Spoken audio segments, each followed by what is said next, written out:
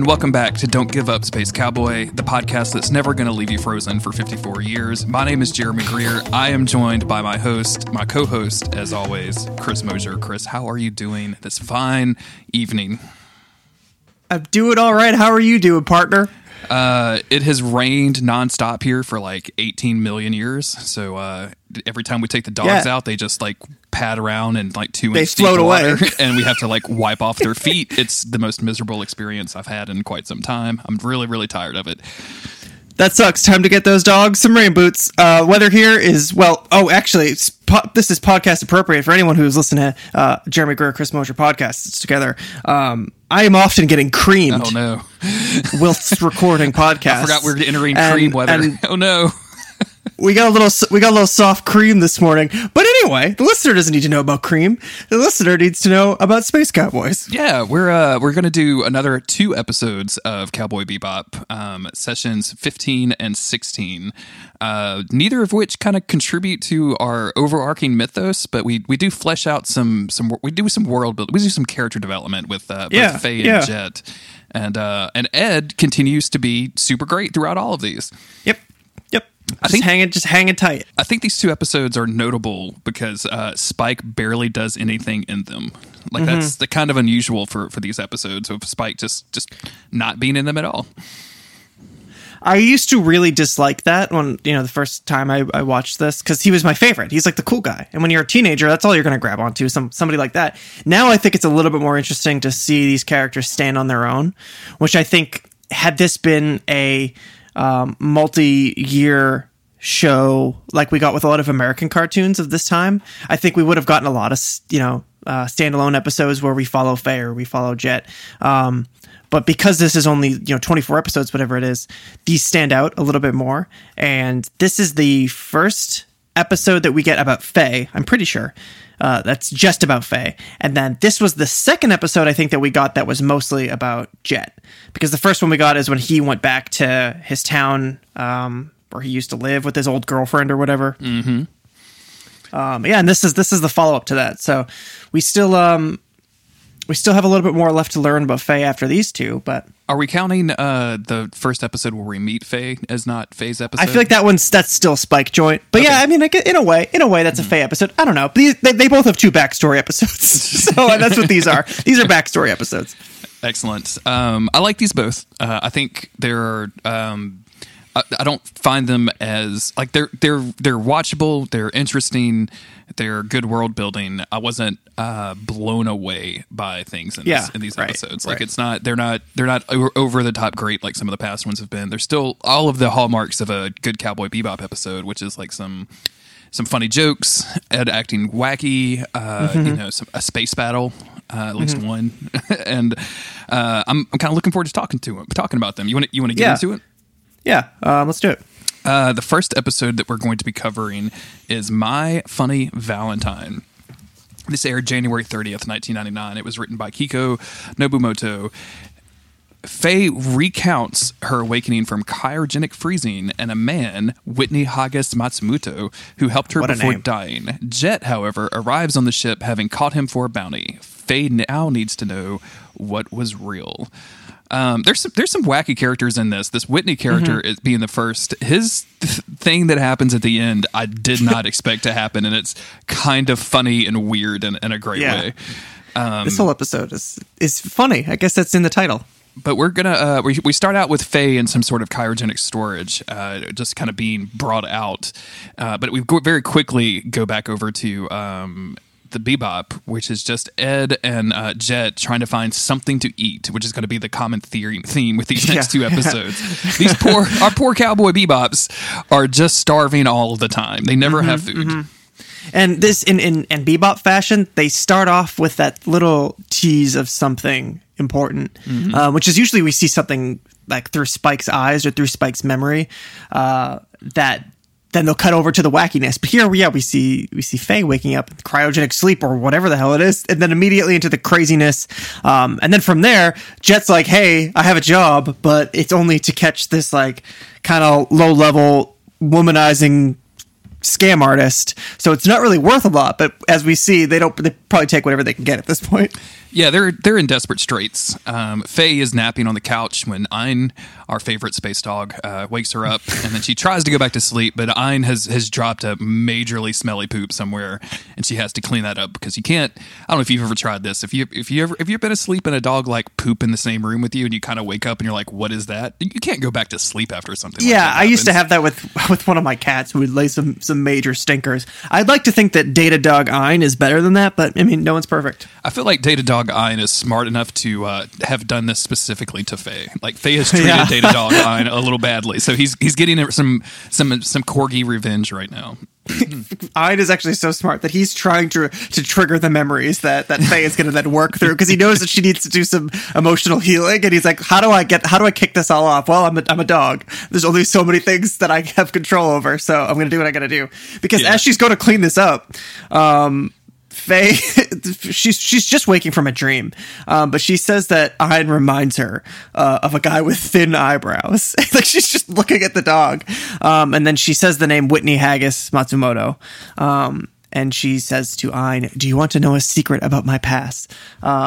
And then Ein just whines. He's not interested. He's not really interested in this situation at all. He's like, I wanted you to take my poop away and then feed me something. Like I wanted to have a transaction here. I wanted to rid myself of some feces and then get myself some food. And now I have to hear your crazy bullshit story. Yeah. So I think my theory about Ein being an emotional support for her is not. It doesn't hold through here. But now we get a flashback to Faye being unfrozen. Yep.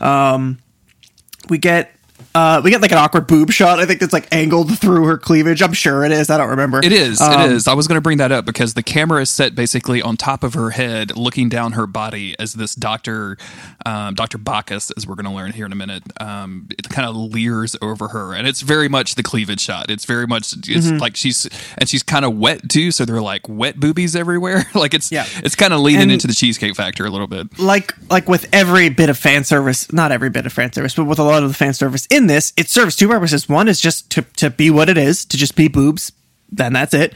And the other is to, I don't know, maybe I started to get the sense because this doctor is like leering over her to make Faye seem, I don't know, violated is probably too strong of a word, but vulnerable. And she's literally just like at the mercy of these kind of gross people who have done her a disservice, not a physical disservice, but they have done her wrong. Yeah, because they very quickly point out the doctor calls himself a former alcoholic and makes like a dumb joke about Bacchus being a weakness for Bacchus or something, which I don't quite get, but I'm not even going to be here or there. Yeah. He very quickly tells her, everything's fine. You're awake. You don't look like an old woman. So now all that needs to be done is you just need to settle this 300,228,000 Wulong account so that we can let you go. And with of course, 54 years of interest. 54 years she's been asleep, and she's waking up having no idea that anything is wrong. She's just like, hey, what's going on? Oh shit, it's been 54 years. This is like how when I came out of college, I was like, oh, how much? What's going on? What year is it? Wait a minute, you never said anything about compound interest. I never took those classes. I feel like if I take those loans, you should give me those classes for free. But Faye doesn't know anything. She doesn't have any memory of this, and the nurse very quickly confirms that she's not acting. And then that's when we switch over to the hospital room that she's going to wake up from, and we meet our friend Whitney, or Matsumoto, and he claims to be Faye's lawyer on behalf of the insurance company and tells her name is Faye Valentine. And the first thing he asks is, what can you remember? And she's like, well, I remember that's a that's a monitor, and that's a cell phone, and that's something else. Like she starts identifying objects in the room, but she doesn't remember who he is. And and he tells her, like, actually, when you were 20, you were involved in a serious accident. They froze you, and you've been frozen for 54 years. And when she kind of rejects that, she's like, there's no possible way. He's like, well, that monitor is actually a washing machine, and that thing that you called a cell phone is actually like a bio detection device. And he sticks it in her mouth, and it tells her temperature and blood pressure and all this other stuff. And he's like, actually, your blood pressure is really low. Like, he seems genuinely concerned about her doing this. This guy sells his whole act very, very well, to the point where we don't know that it's an act. We have no way, no reason to think that. Here, Faye says that she must be dreaming, of course, which is that these characters are always talking about dreaming living in a dream, walking in a dream, waking from a dream, whatever the hell it is, where it's like Faye had a life that she can't remember, and everything that she's perceiving now is so surreal that it feels like it's a dream. And obviously Faye's not dreaming, but I just think that is an interesting kind of parallel between the three main characters, that they have this sort of perception, this dreamlike perception of reality. But yeah, she also was like, I don't believe any of your bullshit, Whitney. This is bonkers. This is crazy town talk. But also, too, I cannot remember anything about who I was before. So she not only does she not have her memories from the life that she lived 54 years ago, but she is now living and trapped in a world that is not her own. So it's not even like she can go like look up and see like if she had a sister or something who is now 54 years older than she was then, but something to tether her, some place she could go back to. Faye doesn't remember anything. So she's just stranded in a world that for her, like a day ago, didn't exist. Yeah, when Captain America woke up, he went to a Captain America museum, and everybody was like super stoked that he had done all those good stuff. And he went to visit his old friend Peggy Carter, which he had never quite had a relationship with. Faye doesn't have any of that bullshit. Faye was not a superhero for the United States. Faye did not kill any Nazis that we know about, or at least she's not praised for killing any Nazis. So it's got to be pretty startling. And of course, this leads to her wanting to escape, as you might imagine. Like, I think that'd be anybody's first reaction in waking up to this. So that night she sneaks out, but of course on her way out, she triggers an alarm. And then she's kind of in the world. She gets into this like kind of convenience store setup, but all of these vending machines are futuristic and like loudly screaming and projecting holograms at her, which is really abrasive. She tries to flag down a car, but only realizes it's a flying ship, which I'm assuming was something that she's never seen before. Yeah. And then our good friend Whitney shows up and tries to flag her down, but she runs off the road away from him and eventually collapses, allowing him to catch up with her. And she's kind of in tears, saying, I don't know what I'm going to do. I can't pay any of this. I can't do any of this. And he's super nice. Like, he gives her his jacket and he says, I'll help you out. And if you hang in there, you just might meet somebody wonderful. And and this is going to start kind of this weird montage of a relationship that Faye and Whitney are going to have that is very cute and also crazy unrealistic. Like not like unrealistic for a cartoon, but like it's sad that this woman was taken in by this dude, because you can just tell like all of this is fake and not real. It's too good to be true. Yeah, it is. Yeah. And I think this informs Faye's character a little bit. Obviously, I think she's like tough as nails now. She's very wily, and she is able to manipulate people and survive and fight, and she's capable of quite a lot. Modern day Faye, the one that's on the Bebop now. But this Faye that just woke up is alone. She's not herself. She's not in her own time. She's in horrible debt. She's incredibly just fucked, and she runs away from it. And when she ran away, somebody followed her. Somebody scooped her back up and whisked her away again. And even though that turns out to all be a lie, you can maybe see why that's part of why she continues to do it on the Bebop, where we've seen her run away more than once and then she meets back up with the boys again. Because, especially when they were on, was it Ganymede? Jupiter Jazz. That's that episode, right? Part 1 and 2. Yeah, when she goes to the planet, she ran away hoping that they would follow her, because there's just some part of her that needs to run but wants to be caught, and maybe that's just that first thread of that came through here as she runs away from the hospital, and then she's picked up again by this Whitney fella. And this montage is your typical, I think, like romantic setup, like a romantic movie setup. He gets her dressed. First, they have to avoid the insurance agents. Like, there's collection agents that's after him. Wait, that happens in a little bit. He picks her up, and he kind of whisks her through this magical life where he dresses her up. He takes her dancing. There's this really nice kind of pretty song playing in the background. You can tell they're falling in love with each other. Like, that's what we're like. All of the camera angles are like very stereotypical romantic comedy kind of things, which I think are not romantic comedy, but just straight up romance movie of two people falling. Yeah, it's like the whole New World sequence from Aladdin or something, which I haven't seen since I was 4 years old, so that might not be the appropriate reference. But she's showing her the world, and he's dolling her up, and he's giving her everything that a girl could want. And then as they're driving back from one of their many dances, the collection agents show up, and he basically just tells her to jump out of the car and go back to the medical clinic where she'll be safe. And when she says, like, why are you doing this? He says, oh, I have to, it's because a prince has to protect his sleeping beauty. I don't know. I think we neglected to mention that he called her a sleeping beauty when she woke up in the hospital room, but very much that whole sleeping beauty situation. She runs towards the medical clinic, and there's an explosion in the background. And, very quickly, we find out not only has he died, he has left all of his assets to her, but he doesn't actually have any assets. He just has a whole lot of debt. Yeah. So that 300 million wulongs has gotten quadrupled, basically. So now she owes all kinds of money. So Faye's just gone from having the biggest shock that a brain could probably experience and still function normally with to then having it all made better and then immediately all made way worse again. Have you ever read Transmetropolitan, the comic book that Warren Ellis wrote? I have read some of that actually, yeah. There's a couple of, I think it's just one issue or maybe two issues that deal with cryogenic storage and turning these people from the 20th century out into the 31st when they lose their minds so quickly because the future is so scary. And I kind of feel like that's what's happening here. She's in shock almost, and then going through this whole romantic thing, it just it lets her forget the shock, but it doesn't have her deal with it. So she's not really prepared to deal with any of this stuff at this point.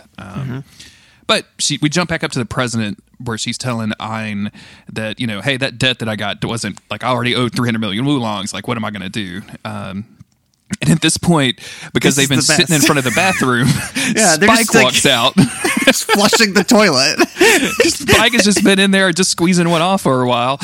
And of course, Faye's like, how long have you been in there? And he's like, way too long. You really need to edit this story. Yeah. It's just like the perfect Spike intro of him. Just whether or not he was going to the bathroom the whole time doesn't matter. It's just him flushing the toilet and coming out like, I literally can't stand this anymore. I'm done. I'm walking away. Even though I do think that Spike is interested in Faye in a personal way, and but he can't show that he cares. And also, in a way, this is him showing that he cares by being like, I just listened to everything you just said. So yeah, this is too cool to care. Spike, who is not going to admit that he actually cares, or not going to admit that he wants to know anything about this woman at all. I don't think that they've really implanted any kind of romantic relationship between Spike and Faye. I don't know if that happens. Like, no, that wasn't what I was trying to imply or anything. I just mean, they're comrades regardless of how Spike likes to act. Exactly. Yeah, and I'm curious if they're gonna try to stress that. I feel like this show is not going to bother with any of those kind of interpersonal relationships like that. But I guess we'll see. I don't know. I have not. Well, I watched one episode ahead beyond what we've recorded, but I haven't gotten that far. And that one's pretty goofy. So and that one's pretty over the top and a little weird. We'll get to that next time. There's some weird ones. All right, but So now we cut back to Jet, who he brought in the Don Juan, as they keep calling him, the guy he was talking about earlier, the scammer that he was trying to catch, and it's this kind of heavy set older guy. He's not an old man, but he's pushing it a little bit. But he does have thin eyebrows. He has thin eyebrows, and Faye takes one look at him and realizes that this motherfucker is Whitney. Yep, not dead after all. So she immediately throws him. She lights him up and starts demanding a bunch of answers. It's like, what have you done with yourself? And he's like, oh, I got a fat implant. Like, they went through my left arm and they implanted all this fat. He's like, She's like, I don't care about that. Yeah, I'm not interested in this and your weight gain. It doesn't matter. And he basically says, like, I had all of this debt and I had to somehow start from scratch. So I kind of got stuck with this doctor, and I set this whole thing up so that I could get rid of my debt. Like, it wasn't personal, but you just happened to be the person to come along to let me, do this scam so that I could get out from under my debt.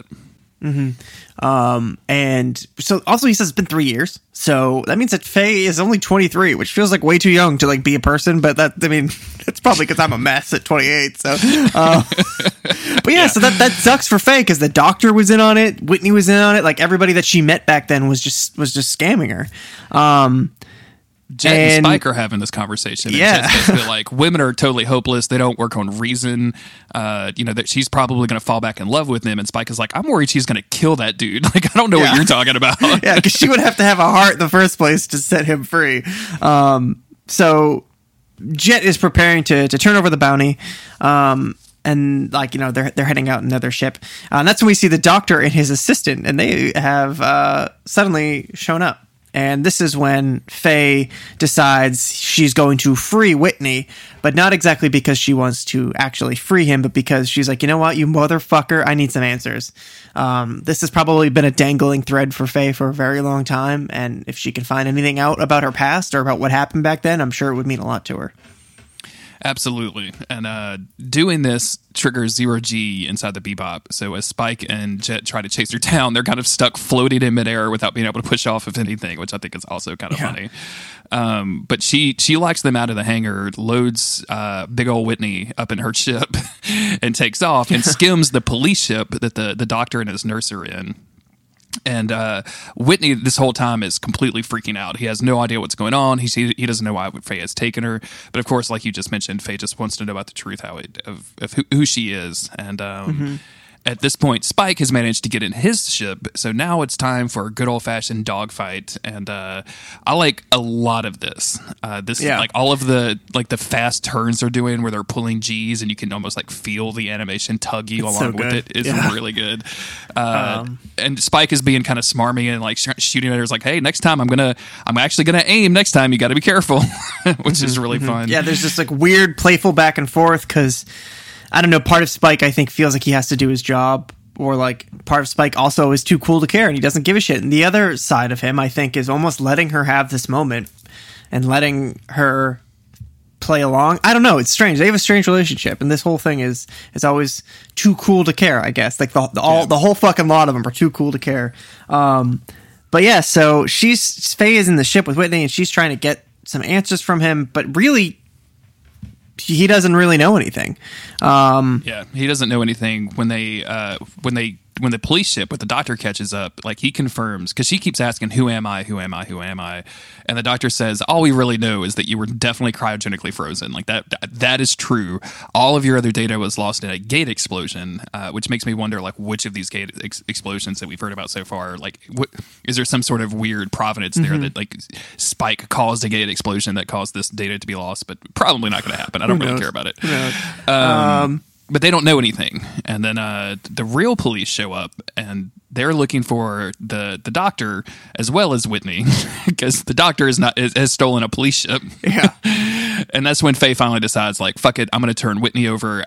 He caused me all this drama. I deserve the bounty, so I'm going to get this, what she thought was like a 19,000 Wulong bounty. Yeah. Also, the doctor is Whitney's uncle. Yeah. It's just this whole fucking mess. They bail out, and Faye decides she's turning them in, and everything just kind of sucks for this. We see a whole range of emotions from her throughout this episode. Mm-hmm. But I think her she knows her name as Faye Valentine, but even that's fake. Like, she doesn't know anything about herself, and she has created this persona, that the way that she acts with everybody, but I don't even know how much of it Faye believes to be real, because she's just been through a lot of turmoil in the last 3 years, and it's been a lot of fighting to survive for the last 3 years. So she doesn't really know who she is whatsoever. And while he's in prison, Whitney says, hey, one part of this was actually true. Like, I didn't lie the entire time. I actually did fall in love with you while you were sleeping. And she kind of looks at him, and then he immediately starts saying, no, that's a lie. That's a lie. And he's got, embarrassment red on his cheeks. So obviously it was true. But Faye's not going to give a shit about this dude who supposedly fell in love with her while she was sleeping, because you shouldn't do that. That's a weird thing to do. She's sleeping. You don't know anything about her. So yeah, she comes outside, and she Spike is standing there. She accuses Spike of being jealous. Spike says, in your dreams. More dream talk. I don't know what it means, but more dream talk. She says, I'm still in the dark. I may never know anything about my past. And Spike says, doesn't really matter, does it? She says, easy for you to say. You have a past. First of all, we don't know anything about Spike's past other than that it's probably not good, and Vicious is involved. But she says, easy for you to say. And he says, and you have a future, and that's what counts. And this is their, like, the one nice thing that Spike says in this whole episode to her is that you might not have a past, but you have a future, and that's really all that matters. Hang on to that. Push forward. That's all. And he turns over. I like her trying to say, like, the bounty. Oh yeah, yeah. It's because it wasn't 19,000 Wulongs; it was 1,900 Wulongs. Like, whoops. Yeah. But her trying to say, like, you at least you have a past. I want Spike to be like, my past follows me around with the fucking like falcon on his shoulder. You really? That dude cannot do anything just normal. He is 100% extra at all times. Have you met Vicious? Like, my past wears a trench coat and a bird and is trying to kill me with a katana. I'm basically the Crow over here, okay? Don't talk about my past. Don't talk about you're a debt and I got a man with a bird trying to kill me. And the neat thing here at the very end is somebody draws these thin eyebrows on Ayn, which is extremely very cute. Oh yeah. Faye goes back and she's like, I don't want to be reminded of Whitney anymore. So, and the end title card here is Sleeping Beast, and it's. I'll be honest. These unique title cards show up more than I expected them to, but this doesn't just say "See You Space Cowboy." It says Sleeping Beast, so that's always something to note. And the preview for the next episode is Jet basically encouraging nobody to watch the next episode but old men. He's like, you girls are not going to be into this. You young 20-something teens are going to, or 20-somethings and teens are going to be into this. In fact, you really only need to watch this if you're an old dude, which I find a lot of appreciation for. Yeah. He's just slowly narrowing down the list of people who would probably get enjoyment out of this. It's not that bad though. So yeah, that kind of wraps up that episode, and we learned a little bit about Faye, and that is that she doesn't know who she is. So the amount that we learned about her is that she doesn't know anything about herself. Well, and it's interesting. Like you made the point that she comes out of this very traumatic experience. Her first experience after that is getting conned, essentially, like being kind of baited into this relationship and then having that ripped away from her, and then having to deal with all of this debt and having to become this person that she probably wasn't before, this like hard as nails kind of person. And I think that's interesting. Like that shows some of her background of why she keeps running away from people, why she holds everybody at arm's length. She's not going to let anybody get close, because the way that Whitney, this whole Whitney situation, especially now that she knew Whitney was conning her the whole time, which he probably suspected, of course she's not going to get close to anybody. Yeah. This is that's enough to fuck a person up. First, you don't have any memories, so you got a clean slate, but the ones you do got, they aren't good. So that's it's not a good place to start. Sometimes I think, oh yes, I'd move to where all the shooting stars are gone, with all of our wishes. How could they bear, oh no, to carry around the stupid human hopes? So I'm gonna help. I will. Give me a key to lock the door to the secret paradise. There are so many queuing up, and I won't let them in. Look at them, they are cheeky, they are never worthy to be saved. Sometimes I feel, oh yes, I could do almost everything I wanted, and it makes me cry. The next episode we're covering is Black Dog Serenade. This aired on February 13th, 1999, written by Machiko Yokote. Jet and his old ISSP partner team up to take on a prisoner transport ship that has been overtaken by the prisoners. One prisoner aboard, Udai Taxum, has a history with Jet. Jet finds out how he really lost his arm and how and why his partner betrayed him so many years before. Spoilers, the whole fucking thing. Spoilers. That's the hook of this whole thing. That's the twist at the last second. You don't find that out until like the last couple of minutes of the episode. I like this episode a lot. I find it a little bit slower paced than some episodes, but also because it's for old men. Because it's for old men. It's not over the top or anything. This opening scene is very, very cool though. Yeah. Like it's a jail door opening and closing. We see a hallway like full of dead people. Red alarm lights are kind of blaring. The door is jammed on a body, and then the colors, like the dark red and the black and the shadow. It's very intense. And this guy shows up with what looks like a bottle of champagne to me. And another guy who was on the floor stands up, and like this first dude with the champagne is like, "Oh my God, like look what our God has brought us. Like we did have a drink, my friend. I can't believe you did all of this." And the second guy, who we're going to find out is Udai, grabs a bottle, pours it out, and says, "Cheers to the ship that charmed the devil," which I find kind of an interesting word use. And then we get kind of an outside view of that ship going through a warp gate. Yeah, and when he pours out the champagne, he pours into the mouth of one of the dead bodies of the people that he's clearly just killed. It seems like the prisoners, like, they plan this escape, but it's this Udai guy who has really kind of gone to town on everybody. Absolutely. And we go back over to the Bebop, and Faye is trying to take a shower, but it's not really working that well. The water is way too cold. Can't take a shower. What else is new? Jet does not seem to care at all. And while she's like yelling at him about this, and his phone rings, and she's so mad, she picks it up and just immediately hangs it up. And he's like, "Hey, wait a minute. That could be important." Yeah. Yeah.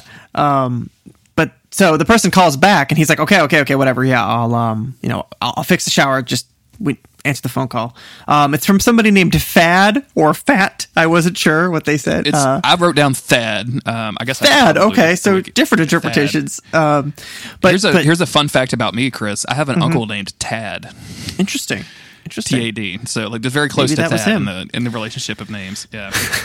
But Jet is so taken aback by this. So he's like snipping his bonsai trees. That's what we always see Jet doing this.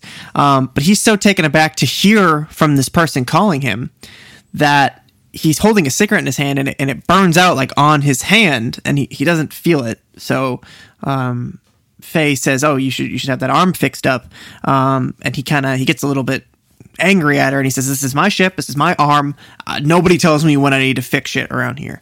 But you gotta wonder. That's like, it's got to be a metaphor of some sort, right? A cigarette burning out on his hand, and he can't even feel it. There's that distant part of his life that he shut away, because we know from previous episodes that he's never spoken to Spike about how he lost his arm, other than saying, "This is what I get for whatever running ahead of the game," or whatever the hell he says.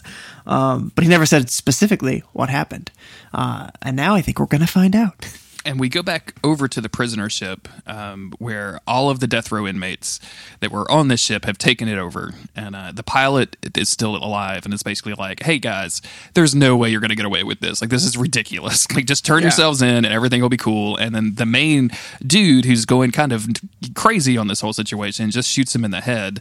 And the other guys are like, "Hey, maybe you shouldn't do that. Like, maybe you should dial it down a little bit." And he becomes so angry, he basically starts threatening people, and that's when Udai steps up, pulls out a knife, and just slices the dude's neck open. Yeah, it's this little like flash of movement. It cuts the dude's throat. The dagger like appears in his hand. It's this weird kind of serrated, interesting looking, almost like an arrowhead that appears in his hand. He slashes the dude's throat, and then it's just like, okay, that's it. And then everyone realizes, and I think I actually never really took note of this before, that he was a syndicate assassin. Yeah. I don't know if it's the same syndicate that Spike was in. Of course, there's more than one syndicate, and we're never going to know. But he was a syndicate assassin, and yeah, his name is Udai. And meanwhile, Jet lands on this planet to meet up with Thad, his old partner.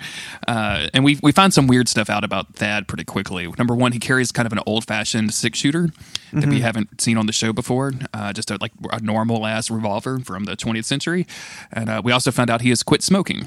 As they're catching up, and there's a lot of my old friend kind of knocking each other on the shoulder kind of thing. Thad fills him in and is basically like, "Hey, this ship from Pluto, this prisoner ship, the prisoners took over, and guess what? Your boy Udai is on it, and I know." The ISSP is trying to figure out how to do stuff, and at first Jet has this weird reaction of like, "Hey, this is all past me, man. Like, I don't need to know about any of this. Like, this is all in my past life." And Thad's like, this you're just going to let him get away with what happened to your arm? And he's like, that's in the past too. Like, I've got a new arm right now, and just kind of walks off. But of course, as he's walking off, he starts remembering the day that he lost his arm, which I think is kind of interesting that we're chasing down Udai in this whole situation. Yeah, it's also interesting to know that for the most part, Spike really has put this part of himself away, or Jet has put this part of himself away. Spike firmly living in the past. Yeah, 100% Homeboy lives in the past.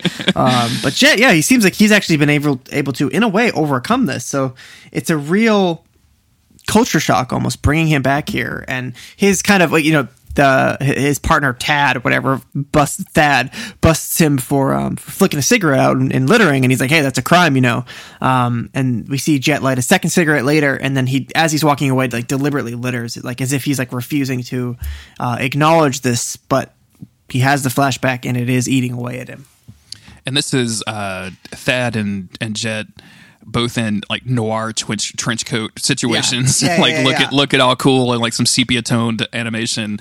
And they decide to split up, and Dad says he's going to go around the back. Jet keeps chasing Udai. When he catches up with him, Udai turns around, but a spotlight turns on Jet, and Jet realizes he had been set up, and somebody shoots him. And he kind of goes back to the present, and he's rubbing his probably feeling some phantom pain there. Yeah, you know what I'm saying? Definitely. So back on the ship, the prisoners are discussing how they're going to get through the ISSP. One of them is, this didn't really amount to much of anything, but one of them is an ex-cop, and he can pilot the ship. They're like, how did you get on death row? And he's like, cops are human too. They can make mistakes. I'm like, we all fuck up, man. Come on, I'm a cop. Yeah. But so now they have their pilot again. They're good to go. And then back on the Bebop, Jet has basically just like come home, checked in, and now he's heading out again. And the serious part of this little exchange is that as he's heading out, he asks Ed to water his bonsai for him if he doesn't come back. Which we have seen through, like, seriously, like every other episode, we see him tending to that thing. Like, it's not like a one-off thing for this episode. That is a part of what Jet does. He takes care of these bonsai trees. So the fact that he's mentioning it to somebody, to Ed of all people, who we know won't make it past any judgment or won't be able to take any deeper meaning from that. Like, if he said it to Spike, Spike would be like, what the fuck is going on? But he says it to Ed, who's just like, sure, whatever, I'm going to do a cartwheel over here because nothing matters. Yeah, she starts singing about bonsai trees with no concept of what he's actually telling her. We go back to the cops who have gotten close to the prison ship, and Jet and Thad meet back up around at the same time. I didn't really understand what was happening here. The prisoner ship says, like, we're going to start releasing hostages one by one if you let us pass. But then the ship pushes out this cargo container that explodes, and then they just start like shooting the hell out of all of the cop ships. Like, I guess this was a trick to get the cops. They don't have any hostages because they killed everybody. They killed everybody. Yeah. Thad and Jet are trying to track the ship, and Jet's like, I don't think he's going to go over there. I think he's going to go to Europa because he's an old school syndicate guy. He doesn't realize like the world has moved on. So like we have to you got to get back into we got to go to Europa to find this dude.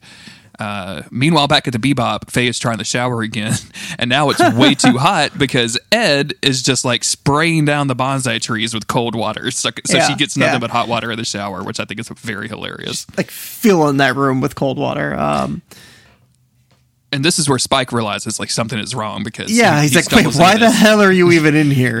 Why is Jet letting you touch this? This doesn't make any sense whatsoever.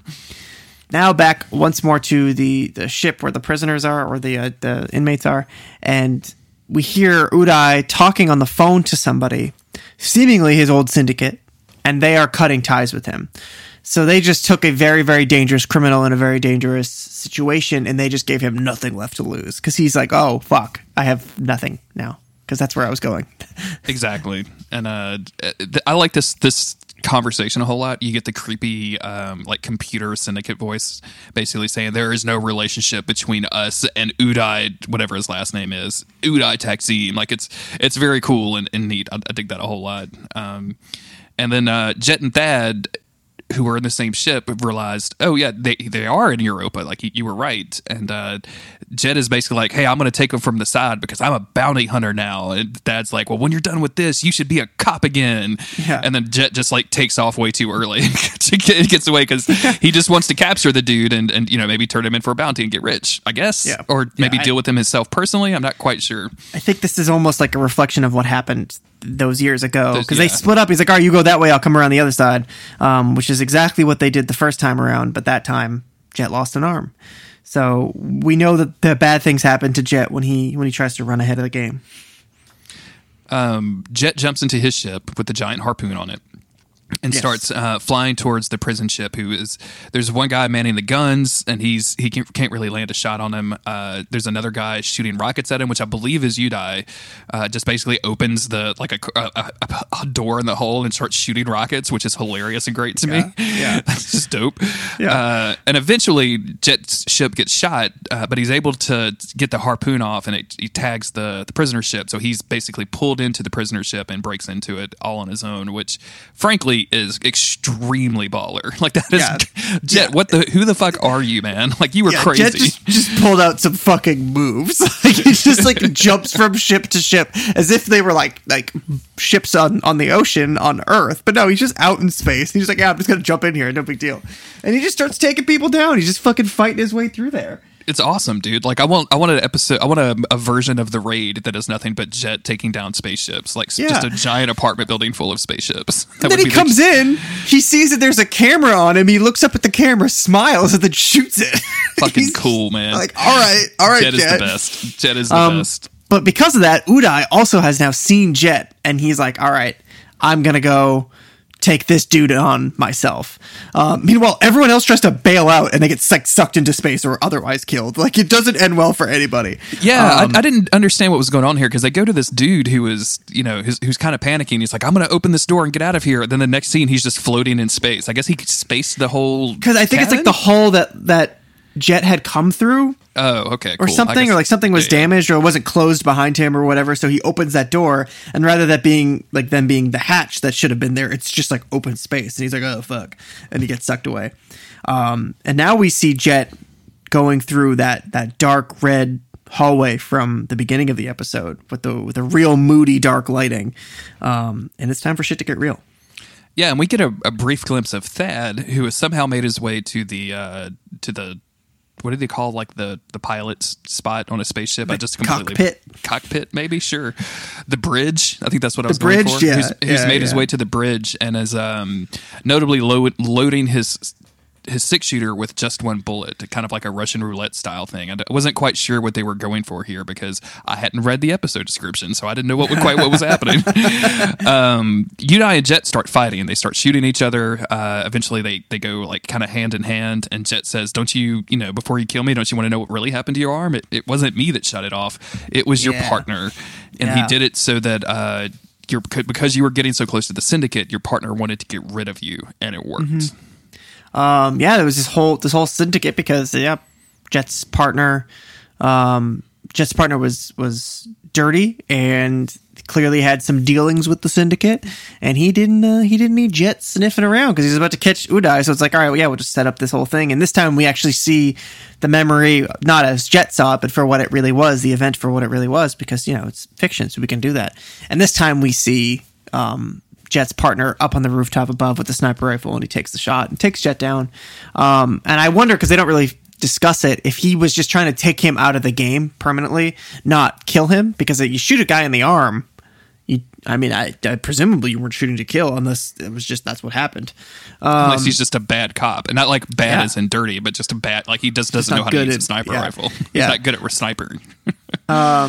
So then the flashback fades the same way it did last time with the gunshot, but this time it's not the gunshot of Jet being shot; it's Udai being shot by Jet's partner. So his partner calls him out now that Udai's been shot. He says, "You brought this on yourself. You couldn't just play the game. People who go against the syndicate lose, Jet. They lose big. Either they give up like you did, or they die young." Which I wrote that down because when they talked about the syndicate, this is the first time me noticing this, thinking, "Oh yeah, fuck." Spike was totally part of that. And they give up like you did, or they die young. I mean, Spike got out, but his whole past is still very obscured and strange. So, but I just thought it's interesting when they mention the syndicate in episodes that Spike's not even in.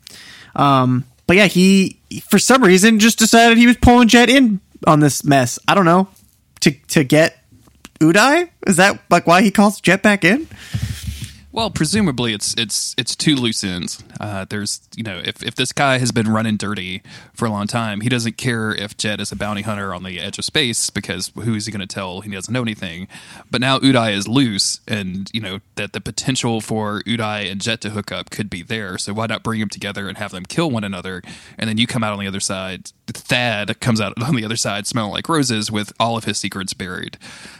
What's strange to me here is that when they both go for their guns, the show makes it look like Thad gets the shot off and Jet collapses. But what really happens is he loaded his gun. He only loaded it with the one bullet, and Jet seems to imply that it's on purpose, almost like he wanted to kind of suicide by cop, which doesn't really seem like what Thad would do unless he was trying to get, like, it seems like there's a lot better ways to do that, but I didn't quite understand the whole one bullet in the gun situation. So maybe if somebody could write in and help us out with that. I don't know if it was like, just sort of luck of the draw here. Like, let's see what happens. Let's see if Jet fires back, or I don't know. I don't really know. It's very strange, but it's certainly dramatic. Absolutely. And Thad asked for a cigarette as he's dying, saying guess he didn't quit smoking after all. And then before he could really even take a drag, he dies, and we get some cool jazz music to play us out of the episode. And in typical Cowboy Bebop fashion, there's no head back home and talk about it. It just fades out and see you, Space Cowboy. Yeah, him and Spike don't talk over the hood of the Bebop to put things in perspective, to have a beer instead of that. This episode is interesting. Like, again, it's not really expanding the world so much. We kind of knew Syndicate's prisoner ships seemed like a logical fit here.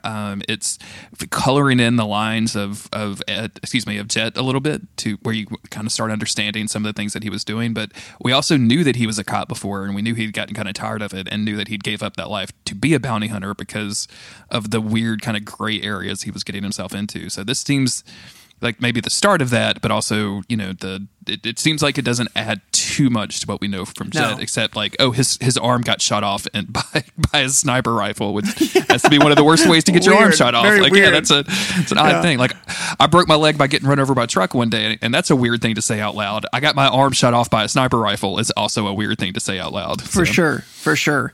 Yeah, and it's interesting. We know that Spike knows Faye's backstory now because he overheard her talking to the dog about it. But we don't really know if the other characters will ever learn of what Jet went through. He could be like, oh yeah, it was just old business, and that would probably be that. Like, Spike wouldn't pry, so that would be that. We as the audience learn, but how much do these people learn as friends, as a crew?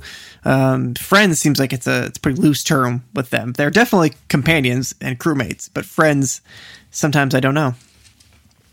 Yeah, it's one of those deeper than friendship, but not actually friends thing that happens. Maybe that you see happening on like crews and things like that, where you because you were working with this person, because you were in possibly life or death situations with these people and things like that, you have this bond with them, even though they, maybe they're Trump supporters, but you overlook that because you were in 16 dogfights with them, and that they saved your life countless times. So you're not friends with them, but you are bonded with them in some way.